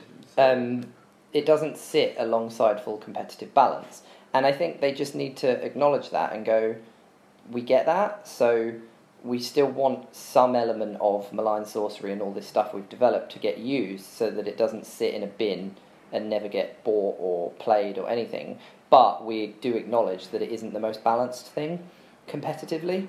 I agree with most of what you said. This is a bit where I would divulge from you. I do want them to come out and say that. I think it would be more helpful if they just kind of acknowledge like this is a narrative-driven theme that you can use in Let's Play or not. It's up to you, blah blah blah, but kind of took a little bit more ownership of it. I don't want them writing secondaries and I don't want them writing tiebreakers, and here's why. I don't trust them to be competent enough to do it well. And that, like I said, I don't want repeat tournaments where everything's exactly the same, but I actually think the competitive scenes have kind of done a really good job of figuring that out for themselves. It has been a bit of a drama, I think, all of this stuff, but I don't trust them to be objective. I think they're more interested in other things than the balance of the game. I don't think the game is balanced. I think the fact that you look at the Beastman book they just released, Battletoads Zangor, some of the changes they've made in there, it's like their interest is not in the game being balanced, and I don't think they want the game to be balanced. I don't have the confidence in them to not mess it up. I think they're trying to sell their newest army, which is fine, but let us deal with the competitive side of it ourselves.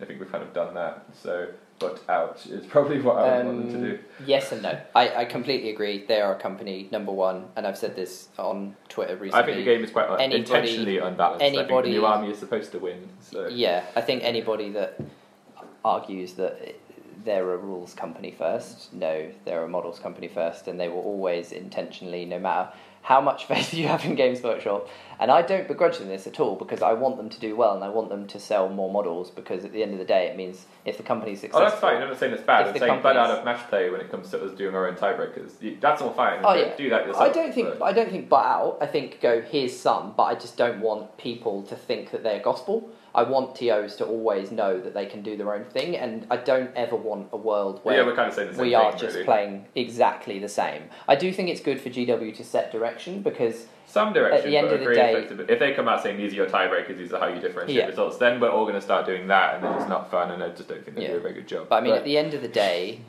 it's a game that is developed by them, so I'm not going to go as far as saying butt out of match play, leave it to TOs, because actually we start heading towards Ninth Age in that conversation. But out beyond what they're doing at the moment, these are your points, these are your rules, go ahead. I don't want them setting tiebreakers, I don't want them setting secondaries, I don't want them doing that stuff. That's what I mean by butt out. I want them to go, these are your rules and you can figure it out yourself. But this is the game fundamentally as it is, and then you can pick and choose, blah blah blah. I don't want them saying in very direct, specific black and white terms, this is exactly how you do everything. I don't want that type of direction from them. That's what I mean by it. But, I would like them though, because at the end of the day, it is hard to just go, oh, it's on TOs, because a lot of people were organising. But also, now that we're heading finally more and more towards a global community as well, where people are like travelling to another country to play in a tournament and stuff is starting to become more common, and you should be able to go on a holiday and actually be able to just play someone in a local game. I kind of don't want like Australia to be playing a game that's actually quite different to, like, say how a game would be played in the UK. And so that's what I don't think we do. What I mean is, like, I'm talking about secondaries. I'm not talking about how the game itself plays. I'm talking about how you tiebreak. I'm talking about secondary objectives. I'm talking about things like that. That's where I want them to not get involved. I just mean the actual game itself is the same, regardless of where you go. I just mean like the malign sorcery stuff, where I'd like them to have some direction in terms of if people want to include it in match play. Like, this is where it goes. Do you know what I mean? Because otherwise you will play a game, and at the moment, as it stands, malign sorcery is, well, they've said it is part of match play. So actually, if I just went to an event in, I don't know, Norway, and I went and played a game in a tournament, like, obviously I would read the pack and everything before, but just saying I didn't, and I went in and I just played a game, would I expect to be playing full realm rules because GW have said, well, yeah, these are full match play, so actually technically if you're going by the book, that is the game? Or is the norm, no, it is an add-on. So actually, your normal expectation would be you don't use them unless you've both agreed. Or like I just want to get to. I just want to get to a point where Thankfully, they've been quite universally dismissed as a terrible idea. So people don't. But yeah, I know what you mean. You don't want to go somewhere else and it be entirely different. From Games Workshop's point, I want to try and get to a point where universally there is an agreed upon match play where if Malign Sorcery is included upon it, there are no qualms of, oh, for God's sake, you only include artifacts because everything else is stupid, or no, you don't include artifacts and not everything else. Like, I'd like to get to a point where actually you could play in the realms, you are always rolling for a realm, but you know that you will be playing with one of these 3 Realmscape features, this command ability, and this one spell. Yes, and, I would know that too. And that is it. And that's all I want from them. And that is the GW official, and everyone just goes, sweet, can get on board with that. Nothing here is broken, nothing impacts the game that heavily, but if people want to have that narrative addition into a match play game, they can. And you roll in the rounds, you don't roll off and someone pick one, because yes. That's also one of the stupidest things I've written. Yes. So, yeah. Anyway, yes, I agree with you. And to be honest, I think that's the way forward I will be trying to go. And I think Anthony, that's essentially what he's done. He's gone a good way to doing it. He's done it for them. Yeah. He's done a good way to doing it. The only problem is, with some of the endless spells, etc., how they're written, there are certain realms at the moment where you just can't do it. Because as you say, it's on the Portals War Scroll, where you get unlimited range. So and then they would do you comp that? Do you then they start would need to tweak the portal. Exactly. So that's why there's issues, and that's why I would like it to come from Games Workshop. And I think, if I'm honest, it has to come from Games Workshop. Oh, it does, yeah. Because otherwise the comp is too heavy. So I just want them to realise that people do probably want to play with Malign Sorcery, but you've got to realise... You did such a shit job. You've got to realise that the Malign Sorcery you've given them is full narrative. It's flawed. Yeah. It's a full narrative add-on. You've got to tone it back for competitive match play. Yeah, I agree. So, yeah. Not that they will be, but if anyone's listening at GW, we do like what you're doing, just realise that there is a difference between narrative and match play, and people would like to be able to add these things in, but it has to be as balanced as possible. You can't have a spell like Banishment or limit range for the entire game to 6 inches. Like, it isn't balanced across the armies. If you are listening, GW, Chris likes you more than I do. Because I'm still pissed that you took the need that someone was doing well with Skaven in Australia that's nerfed the shit out of them. Not having that I don't think that was a direct response to you, if I'm honest. I definitely think it was. There's very obscure, minimal things that I said that only I do that got FAQ'd in that. I understood the FAQ in the Death Runner, but the rest of them, shame on you. Okay, so to you personally from Dan, he's not Go a fuck fan. yourselves. I don't know whether to leave that in or take it out. I think you should leave it in. Okay. I'm not sorry. Anyway, I think we're in danger of getting onto a bit of a rant here, so we will call it there. It had to be said. I think it's a healthy discussion to have anyway, and yeah, I hope that it's a point we can get to, because I like them, but I want them to be not crazy impactful. One last thing to add, what I liked what Anthony did is his scenarios weren't all from the newest 6. Mm-hmm. They were from the first 2 editions as well. Yeah. Although he did pick 3 phases of Arcane Power, which I don't like. But other than that, good choices. Because they've got one hero that scores. I have 2 heroes. You can't not like a scenario because it doesn't favour your army. It's because it doesn't favour a lot of armies.